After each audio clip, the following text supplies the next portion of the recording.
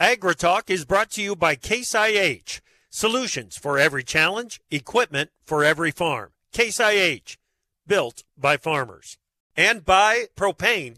Propane is the energy for everyone, especially farmers. Environmentally friendly propane can fuel most anything on the farm. See how at propane.com.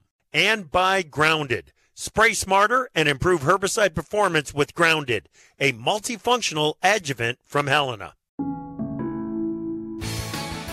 Markets are closed, and do not go to the mailbox because that trip out into the cold isn't going to do you any good either.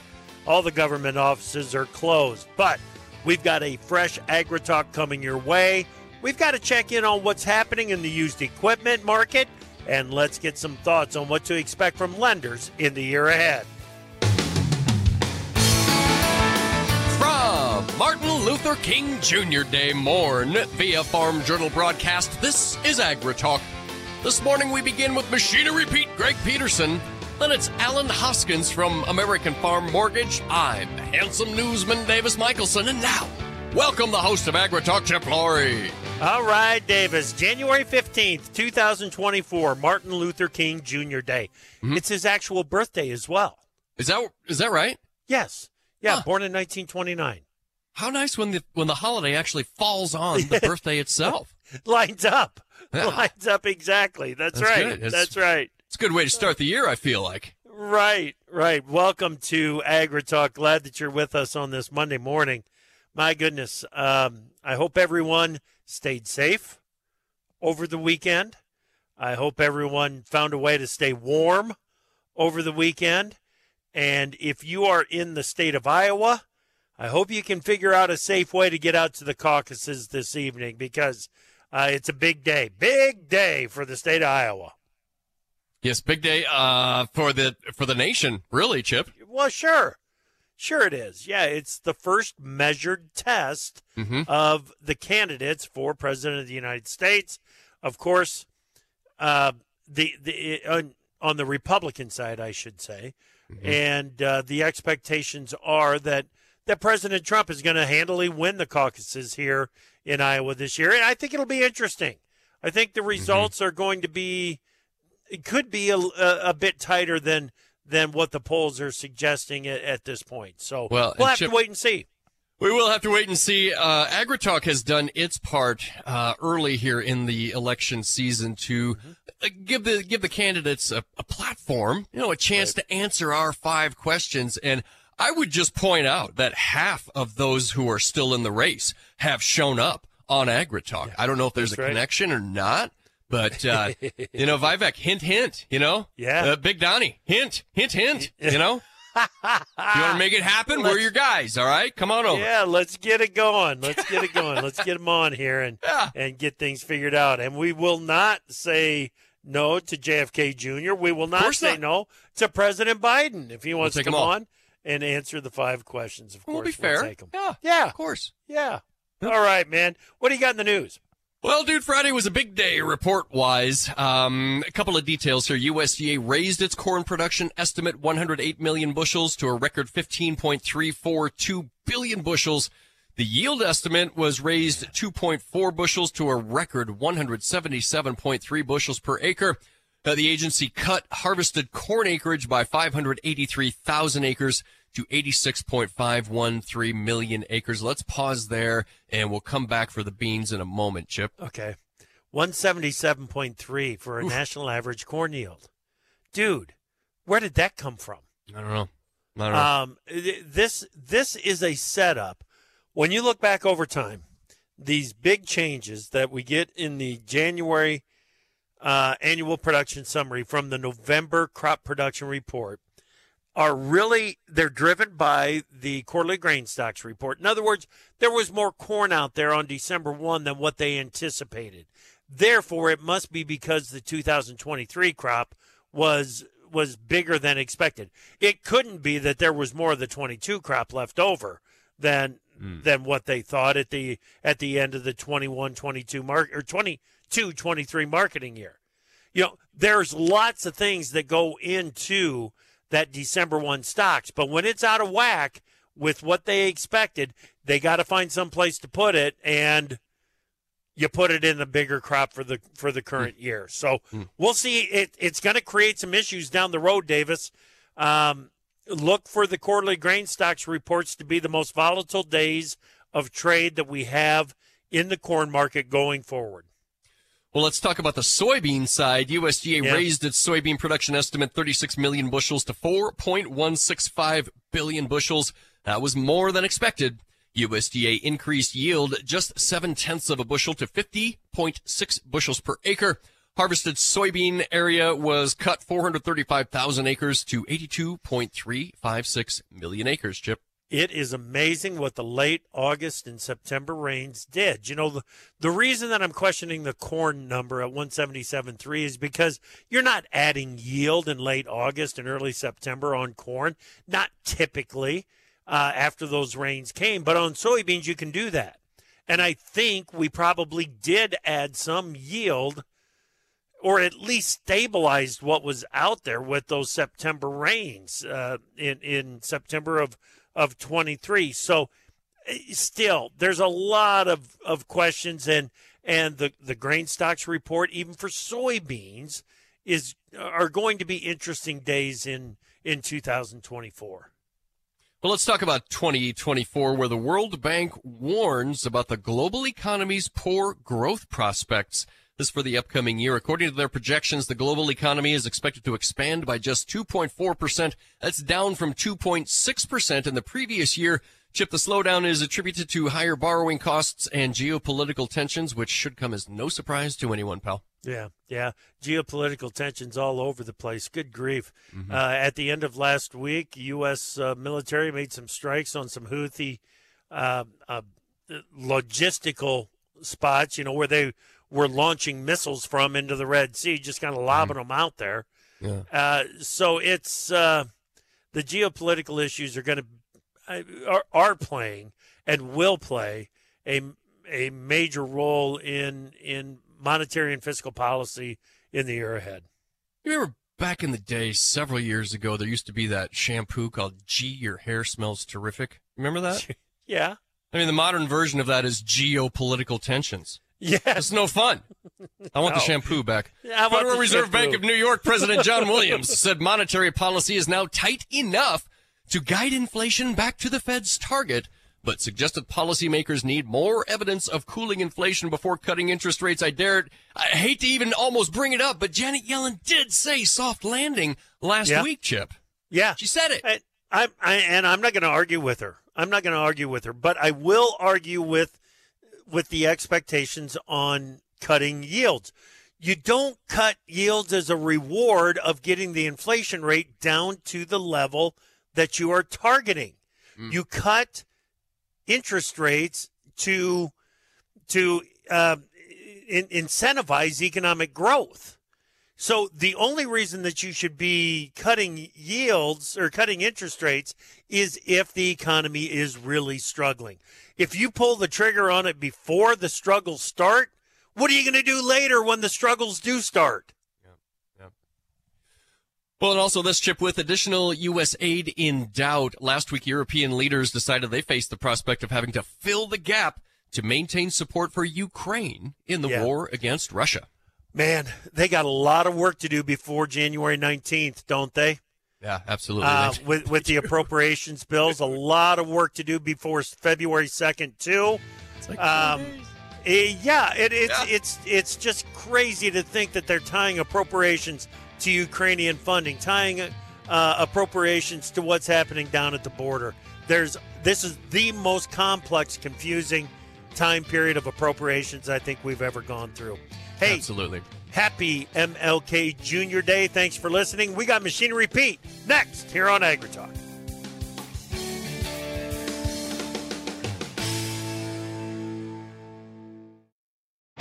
My mom's got a new Case IH tractor, and it can do it all.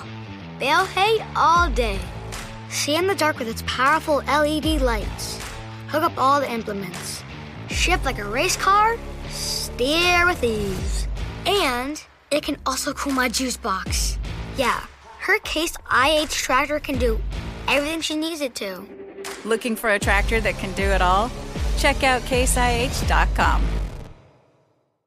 From powering irrigation engines to warming buildings, propane has always been a part of American farm life. Now, you can be a part of propane's future and save money at the same time. The Propane Farm Incentive Program is a research initiative that provides farmers up to $5,000 towards the purchase of new propane-powered equipment. In exchange, participants share performance data to make tomorrow's ag operations more cost-effective, more efficient, and more environmentally friendly with propane. Getting started is simple. Visit propane.com/farm incentive to see if you're eligible.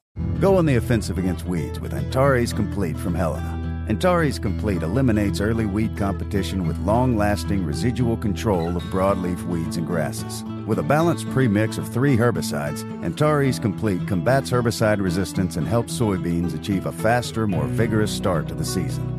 Take a tactical first strike against weeds and protect your soybeans early with Antares Complete. Always follow label instructions and check registration before use. Contact your Helena representative to learn more. Machinery Pete here, folks. This segment of AgriTalk brought to you by our friends at Dakota Ag Innovations, makers of Dakota Shine, the best way I've seen to fix faded paint. Go to dakotashine.com or call 888-996-7801. Welcome back to AgriTalk. I'm your host, Chip Flory. The markets are closed today for Martin Luther King Jr. Day, but it's Monday. We can't get through a Monday without getting our fix of Greg Peterson, Machinery Pete. How you doing, Greg? I am doing pretty well, guys. How are you doing this Monday? Doing just fine, just fine. So let's get it rolling. What do you got for the pick of the week? Pick of the week, we got to go back last Tuesday. I think we highlighted this sale when we chatted last week, but super nice online farm retirement auction in Flora, Illinois for Rutland Farms by my friends at Schmid Auction. And some just super nice condition stuff, John Deere tractors in particular. So the pick of the week, I'd probably go with a 2007 John Deere 9230 four-wheel drive, super sharp, 5,073 hours. That's sold for $161,300, which from a data standpoint, the interesting thing there to note is that's the highest auction price ever on a 9230 with over 4,200 hours. And again, this was almost 5,100. Right. So strong there, but, like we've talked about a lot the last couple of years, four-wheel drives, 10, 20, 30 years old, nice condition, are just super hot. A couple other highlights. They had a 2000 John Deere 8410, 6,386 hours, sold really strong, $121,100. That's the highest auction price ever on an 8410, over 6,100 hours. If we go a little bit older, they had a 92 model 4960. It did have a rebuilt engine, a little over 700 hours on that. That still brought $77,200. And if we talk combine, the pre-def combines have been doing, of course, very well. 2010 John Deere 9770 STS, 3,236 engine hours. So, not a spring chicken, but $85,500 there. Good price. Yep. Planter, 2017 Kinsey 3600 1631, that brought $91,000. And last one here, Chip, that a nice grain cart, 2021 Unverfirth 1019, no tracks.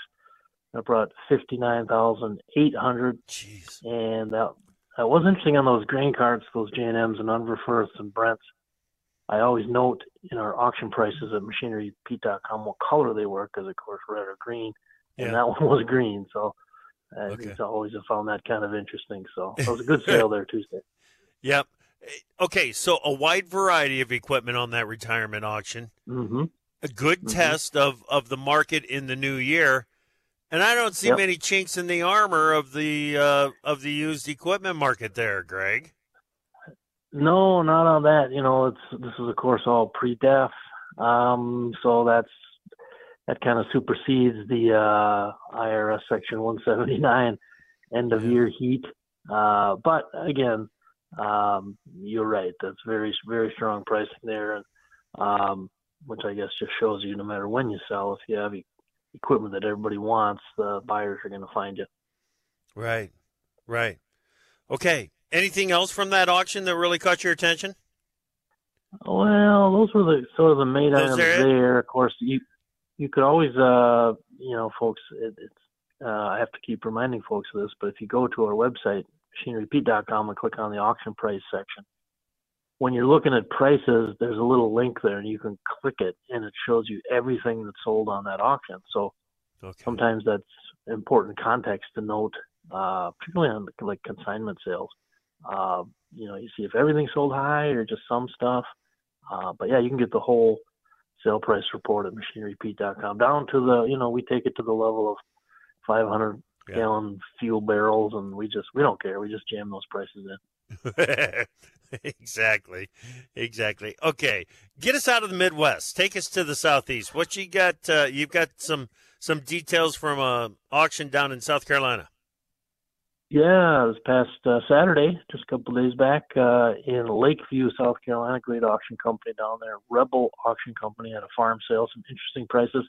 A 23 model Case IH Puma 185 CVT, only 168 hours on it. That sold for $137,000. Wow. And a Case IH Magnum 200, 2,245 hours. That brought $100,000. John Deere 7280R, 2,952 hours, went for $132,500. Combine, always interesting out of the Deep South. A Case IH 8250, 1,140 engine hours. That went for $247,500. Little sprayer, kind of an interesting item, a Case IH Patriot 2250. Not sure of the hours though. That brought $90,000. So yeah, kind of interesting to see down out of South Carolina how things sold there on Saturday. Yeah, so the market is good in the Southeast too. Is that what you're telling me? Well, it has been, yeah. I mean, down across into Texas, out west, up into Canada. Yeah. If you have good condition used equipment, obviously, I think to a large extent what's been happening with the new equipment, the price increases and the availability factor, which is getting a little better, but a few problem spots here and there. But those price increases just make that nice condition used, no matter where it is, pretty attractive. Yep, absolutely. Okay, there was a consignment auction in the middle of last week too. Yeah, our friends at Albrecht Auction Service, Dave and the folks there I've known many years out of Vassar, Michigan. They have a bi-weekly online consignment auction that picks equipment out of Michigan, Indiana, and Ohio, and they had a nice one last Wednesday. A couple noteworthy items: in 1994 Case IH 7220 mechanical front, 3,580 hours, brought 72,100. If you like green paint, had a 2002 John Deere 8120. 3,986 hours. That brought $114,500. So pretty strong there for 22 years old. A little newer, a 2013 John Deere 6140R, 749 hours, brought $132,000. Again, if we touch on the combine market, they had a 2009 Case IH 7088, 1,650 SEP hours, brought $72,000. And let's see what else. How about this one? Grinder mixers. We talk about how hot they can be. Had a nice Gale MX 125, brought $12,350. So and you can see some pretty active bidding there last Wednesday out of the kind of the upper Midwest area there. Yep. I got to tell you, Greg, the conversation that you and I had here on AgriTalk a couple of weeks ago about how dealers are being a little more aggressive in managing their inventory. Looking for a quicker turn and using the auction system to make that happen. It's caught a lot of attention. That could be what's going on with some of these consignment auctions, right? Well, I think things are just it's hard because we're right in it. It's hard to pull back and see, grasp how things have changed. But since the pandemic, the growth across the board, all across North America, of the vibrancy of these online auctions. Online consignment. So, that's right. We're seeing dealers do a couple things. One, they might have their own event. And, we saw a lot of those down the stretch in 23 where a dealer would have, 30 combines or 10 sprayers or 25 late model tractors. But they can also, sneak a couple into the regional online consignment sale. And they're having good success with that. So they just have more vibrant ways to move their excess used inventory than they did 10 years ago when things slowed down. Certainly. Okay, what are you watching? What's coming up? Well, got my eyes back down in the South. Again, that's kind of a barometer for me if I see pricing changing down there. But again, it's been strong. But this coming Saturday, January 20th, the 5th annual Marshall County Equipment Auction out of Holly Springs, Mississippi, which that sounds like a wonderful place to be. I've never been to Holly Springs, but a couple of interesting tractors of note they're selling. A Kubota M6111 mechanical front with a loader, only 178 hours on it. The owner had just passed away on that one, so pretty low-hour Kubota there. John Deere 6175R with a loader, 1,631 hours on it. A couple nice, slightly older models, a John Deere 7610 mechanical, just under 5,500 hours with a loader, and a John Deere 8310R with about 5,000 hours on it. And the auction company on this sale Saturday in Mississippi, folks, is Riles Auction. Great company down there in Mississippi. So, again, the sale is Saturday. Just, Google it or hit Machine Repeat. You'll find it. Riles Auction, Holly Springs, Mississippi on Saturday. Gotcha. We only got about a minute left, but you were talking about going south. Let's go all the way south because you got an interesting request from Facebook follower last week. Yeah, a guy from Australia. I'd commented on the average auction price on John Deere 4440s over the decades, and he said, "Hey Pete, my favorite tractor is a 4455," and he posted a beautiful picture of it. He said, "What's the average pricing on that baby?" And it's interesting. Last year, Chip, the average auction price 4455 was $48,887, highest ever. 10 years ago, it was $36,127. If we go back 20 years, the average was $35,472. So you go from 35 and a half to almost 49. That's pretty amazing. It certainly is. Good stuff. And global appeal there of Machine Repeat. Good stuff, Greg. Thanks, buddy. Hey, see you next week, Chip. You bet. That's Greg Peterson, Machine Repeat. Stay tuned. We've got Alan Hoskins from American Farm Mortgage up next here on AgriTalk.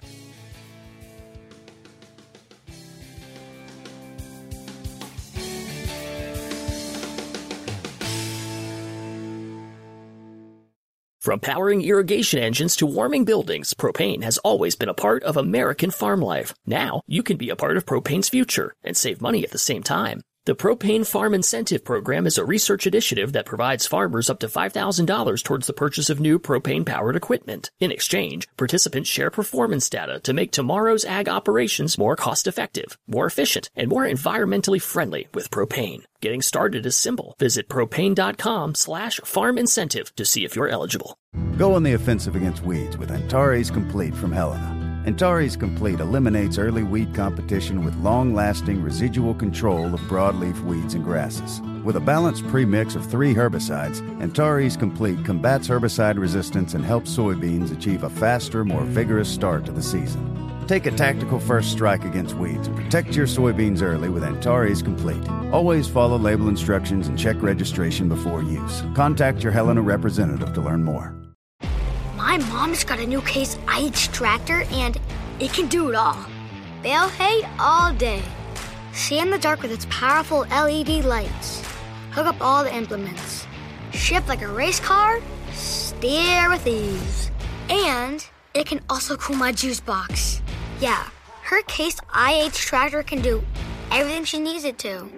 Looking for a tractor that can do it all? Check out caseih.com. Time for Markets Now with the experts from Pro Farmer. January 15th, 2024, Martin Luther King Jr. Day, and it's MLK Jr.'s actual birthday. He was born in 1929 and was the face of the civil rights movement with an unwavering message of nonviolent protests until his assassination on April 4, 1968. His leadership featured a message of mutual respect and shared responsibility for peace in America, a message that still needs to be heard across the country. The markets are closed today for what is the third of the last 4 Mondays, and anxiety among bean traders has been high emerging from the 3-day weekends. Did rain live up to the expectations? How did the forecast change from Friday? Who's going to be next with a smaller or larger than expected estimate of Brazil's corn and soybean crops, and how will the markets respond to the updated crop outlooks? And there's more to come.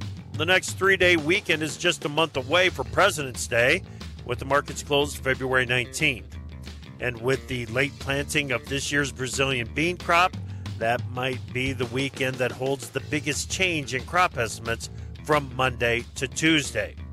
For today, traders are still digesting the dump truck of data that was unloaded by USDA on Friday, and there's bound to be some hangover trade from the trends that developed at the end of last week.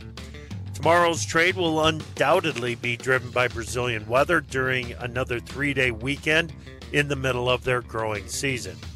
But for today, reflect on why the markets are closed.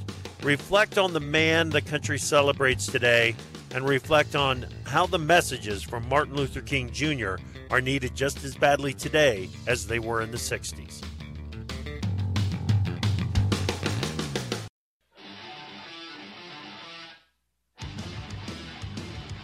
Opinions expressed on AgriTalk do not necessarily reflect the views of Farm Journal Broadcasting, affiliate stations, or sponsors.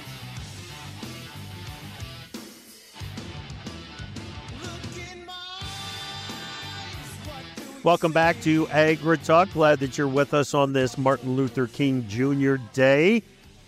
We need to talk a little bit of banking and the condition of the banking system and what to expect going forward, because, boy, it feels like we're into a big-time transition with what to expect on interest rates. Alan Hoskins is the president and national sales director for the American Farm Mortgage and Financial Services, and he joins us right now. Alan, it's good to talk with you again. How are you?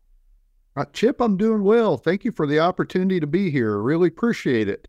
All right. Glad that you are here, Alan. We need some perspective because it feels like we're into this transition period, but to baseline those expectations, I think we need to get a status update of what the current condition of the banking system is. How good what is the condition?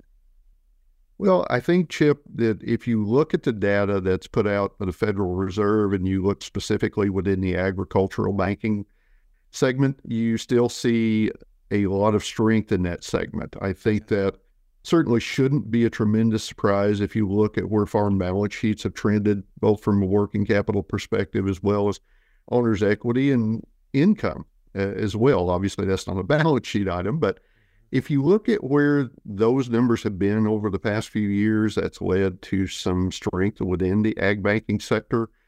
The regulators certainly continue to monitor that situation. They understand as well as we do where commodity prices are, where input prices are. So I think, Chip, there's been some strength added within the ag banking community. And obviously going into 2024, we see some trends that are probably going to potentially squeeze cash flows a little bit, perhaps. But I think from a strength standpoint right now, we're going into the year in a good position. Okay. What's some of the evidence that you look at when you say that ag banking is in a good position? I mean, are delinquencies on loans low? What's the evidence? If you look at the data that Federal Reserve puts out on the ag banking community, yes, delinquencies are trending downward, Chip, and are in a very manageable position according to the data that they provide. And I do like that data, Chip, because the Federal Reserve Bank out of Kansas City, I think, does a good job with that in looking at those numbers and analyzing the group as a whole. Obviously, you can look at any individual circumstance and find data to support any theory that you want to get.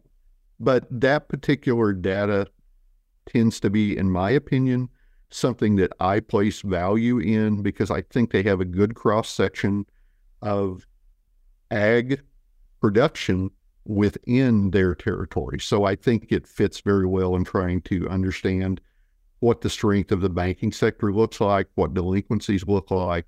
So that's kind of my go-to source. What does loan demand look like in the ag industry right now? Is it climbing as we get into 2024 or steady? What's the situation?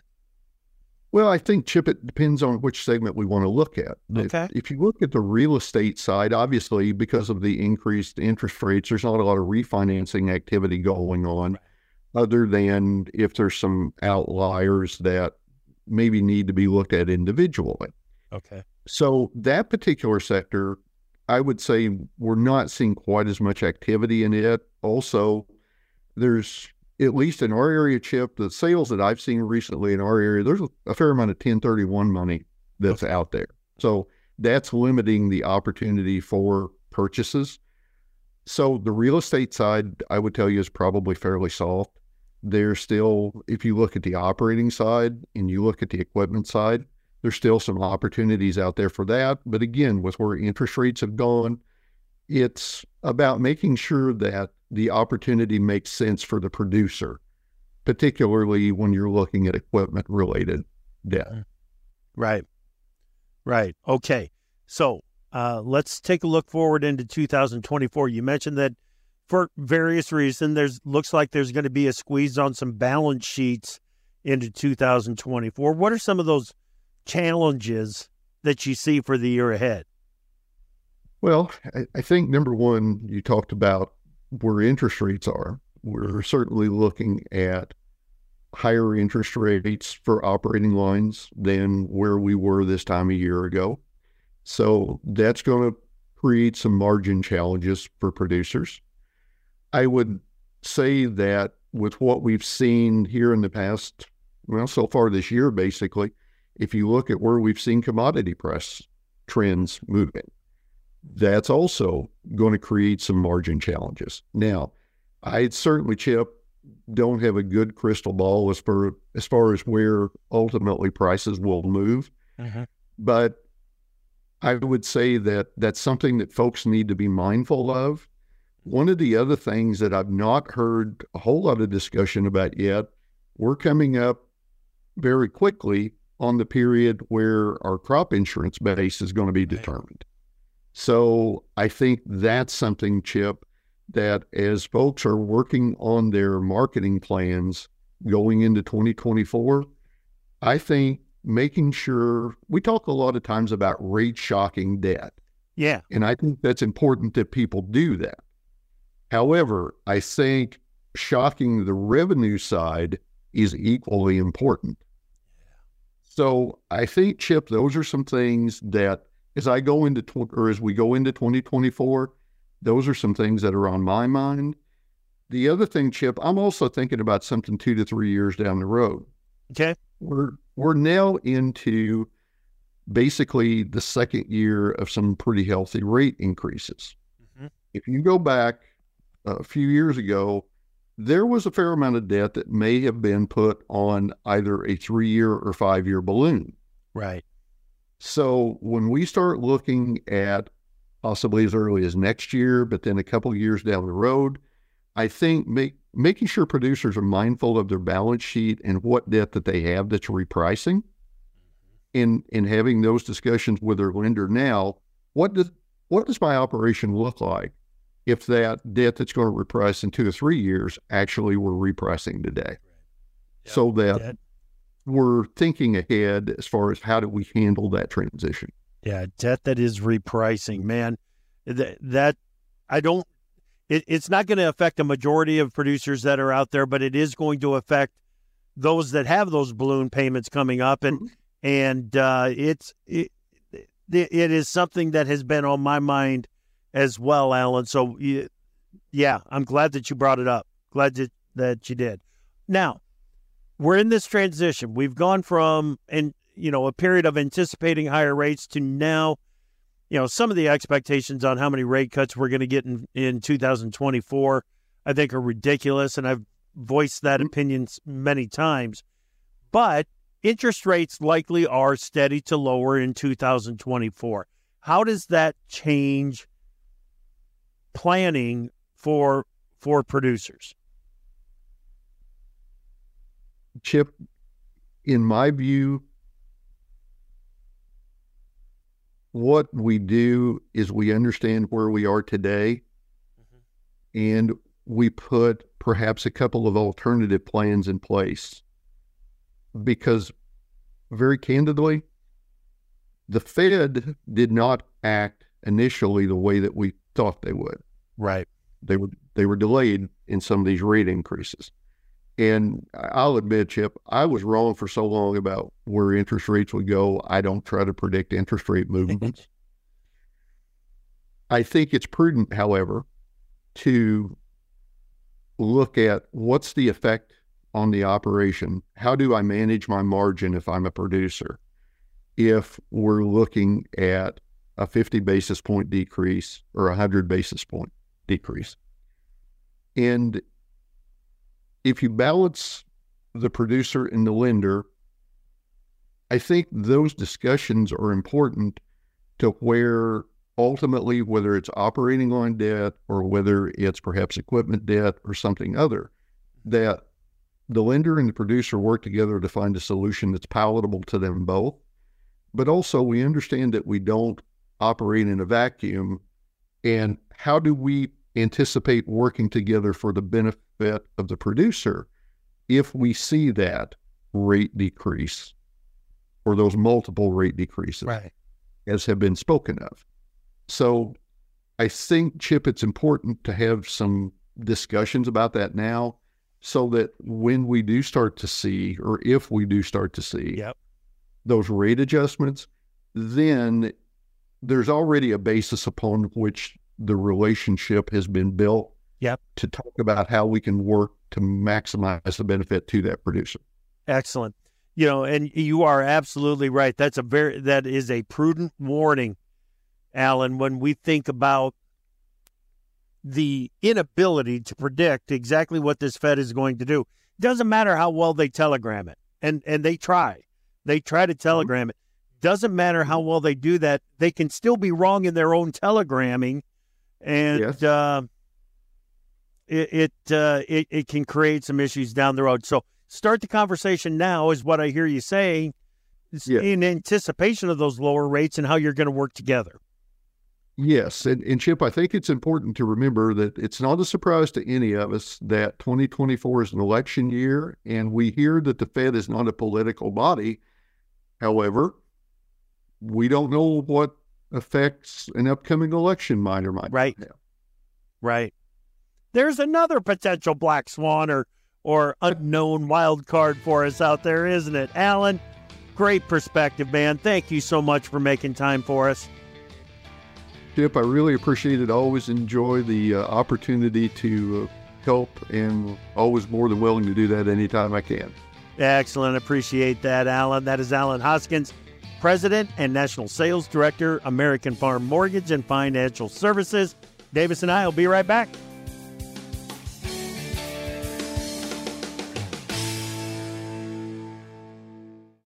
Go on the offensive against weeds with Antares Complete from Helena. Antares Complete eliminates early weed competition with long-lasting residual control of broadleaf weeds and grasses. With a balanced premix of 3 herbicides, Antares Complete combats herbicide resistance and helps soybeans achieve a faster, more vigorous start to the season. Take a tactical first strike against weeds and protect your soybeans early with Antares Complete. Always follow label instructions and check registration before use. Contact your Helena representative to learn more.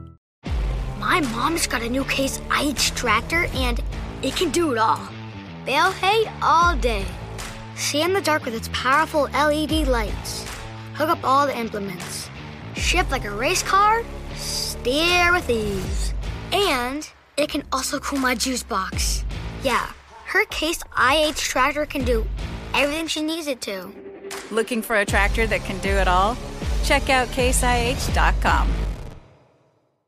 From powering irrigation engines to warming buildings, propane has always been a part of American farm life. Now, you can be a part of propane's future and save money at the same time. The Propane Farm Incentive Program is a research initiative that provides farmers up to $5,000 towards the purchase of new propane-powered equipment. In exchange, participants share performance data to make tomorrow's ag operations more cost-effective, more efficient, and more environmentally friendly with propane. Getting started is simple. Visit propane.com/farm incentive to see if you're eligible.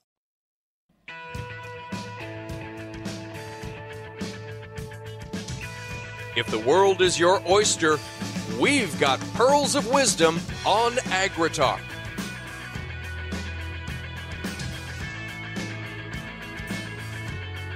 Welcome back to AgriTalk on this Martin Luther King Jr. Day.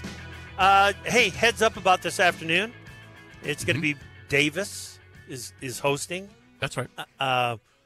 We've got, I don't know what this note means here, but evidently the guest analyst is Flip Chory. What? Mm-hmm. Who? Yeah. What? A new voice. A new voice? Oh. That sounds an awful lot like Well, old voice. That sounds harsh. A familiar voice. How's that? A familiar tone. Yeah. It's going to be great. I'm going to pick Chip's brain for about a half hour on the show. It's going to be awesome. We're talking markets this afternoon here That's right. on AgriTalk. But really interesting conversation there with Alan. It's a transition period, and trying to figure out what the nuances and the subtleties are going to be as we go through this transition, because, we've argued that the old economic models that have been in place for decades probably don't work or didn't work in this post-pandemic recovery market. And I'm not too sure if they work to this day yet, Davis. There's just a lot of uncertainty going forward. So plan ahead. That's the bottom line from Alan is the conversations that you think you might have to have in 6 months, 8 months, a year. Have them today. Have them today so that everybody that you're working with is on the same page. That's good stuff. Yep. Yeah. Yep. We've Big got day in Iowa. I was going to say, we got something going there in Iowa. I've got just a couple of little blurbs here from last week's news copy. Chris Christie ended his bid for the presidency. That was Wednesday last week. Right. The thought initially was that could potentially benefit Nikki Haley's prospects in New Hampshire. A CNN poll last week showed Haley moving to within single digits of former President Trump in New Hampshire. Meanwhile, the former president says he has chosen his running mate, but going back to last week, didn't mention who. Right. Yeah, come on. There's only one, right? I don't know. You don't think? What about Super Tuesday? It's coming right up. Sure is. If you're going to take on Nikki Haley on Super Tuesday, and you're looking to tip the scales one way or another, wouldn't you put South Carolina and Tim Scott on your ballot? I think I probably would. Yeah. I think that's probably where he's going. And I think we'll find out, obviously, before we get to that. I would think. But, boy, oh, boy, talk about a big day here in the state of Iowa. And Davis, to you, doesn't it feel like it's a battle, obviously, for number two? Well, it really does. It for so many, I would argue, for too many. It feels like the Trump GOP nomination is a foregone conclusion. And I would argue that those same people just assume that a second Trump presidency is a foregone conclusion. Ooh. And I am not one who's comfortable with foregone conclusions at all. I get myself into trouble when I begin to adopt foregone conclusions into my worldview, dude.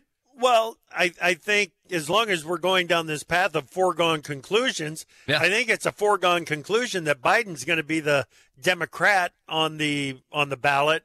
And I don't know if that's right. Yeah, I don't either. And is Kamala Harris going to be his running mate? Or is it going to be California Governor Newsom? And if it's Newsom, then the deal has already been cut, Davis. Yep. Newsom is not going to come on board to be VP. No. For 4 years. He might come on board to be VP for a year to eventually be anointed. Boy, Tim Burrock did a great job of laying this out and what the chatter is in the state of Iowa leading up to the caucuses last week on the Farmer Forum. But essentially what would happen is Newsom would then be anointed. Yeah. Jeez. Nope. Do you believe we're talking about this? Kind of. Actually, kind of. Yeah. Yeah. Scary. Tim Burrock's other thought involved another figure that we're all fairly familiar with. Michelle Obama. Yeah. Right. If the Biden-Harris idea makes it all the way to the Democrat convention this summer, that's where the opportunity for some kind of a blow-up could exist, where we come out of the convention with Michelle Obama as the nominee rather than Joe Biden and Kamala Harris. Mm-hmm. Now, the reason that picked up steam, or the possibility of that, was intriguing, more intriguing last week, is because Michelle Obama basically came out and said, listen, whatever we have to do to stop Donald Trump from becoming president again, we need to do it. Yep. That's the first time that I recall that Michelle Obama weighed in on something like that, Davis. Well, and I almost feel like you could substitute what Tim was saying about a potential Biden with Newsom ticket. What about a Biden-Obama ticket in which Michelle comes in as the VP candidate, and then suddenly Mr. Biden is no longer the president, and we've got Michelle Obama now. Right. Another anointment. Mm-hmm. Yeah. Mm-hmm. It's the strangest presidential election year ever. I mean, Davis, here we are today in the state of Iowa. We've got the caucuses, the first choice, the first time someone's being chosen. Mm-hmm. And leading up to it, it's felt more like a race between DeSantis and Haley than it has a race between Trump, DeSantis, and Haley. Trump is kind of the default, I think. And I don't know if that's how it's going to turn out today or not. It might, but it might not. Well, we got to stay tuned. The results are going to start rolling in. There's no question about that. Hey, come back tomorrow morning, 10:06 Central, for more AgriTalk.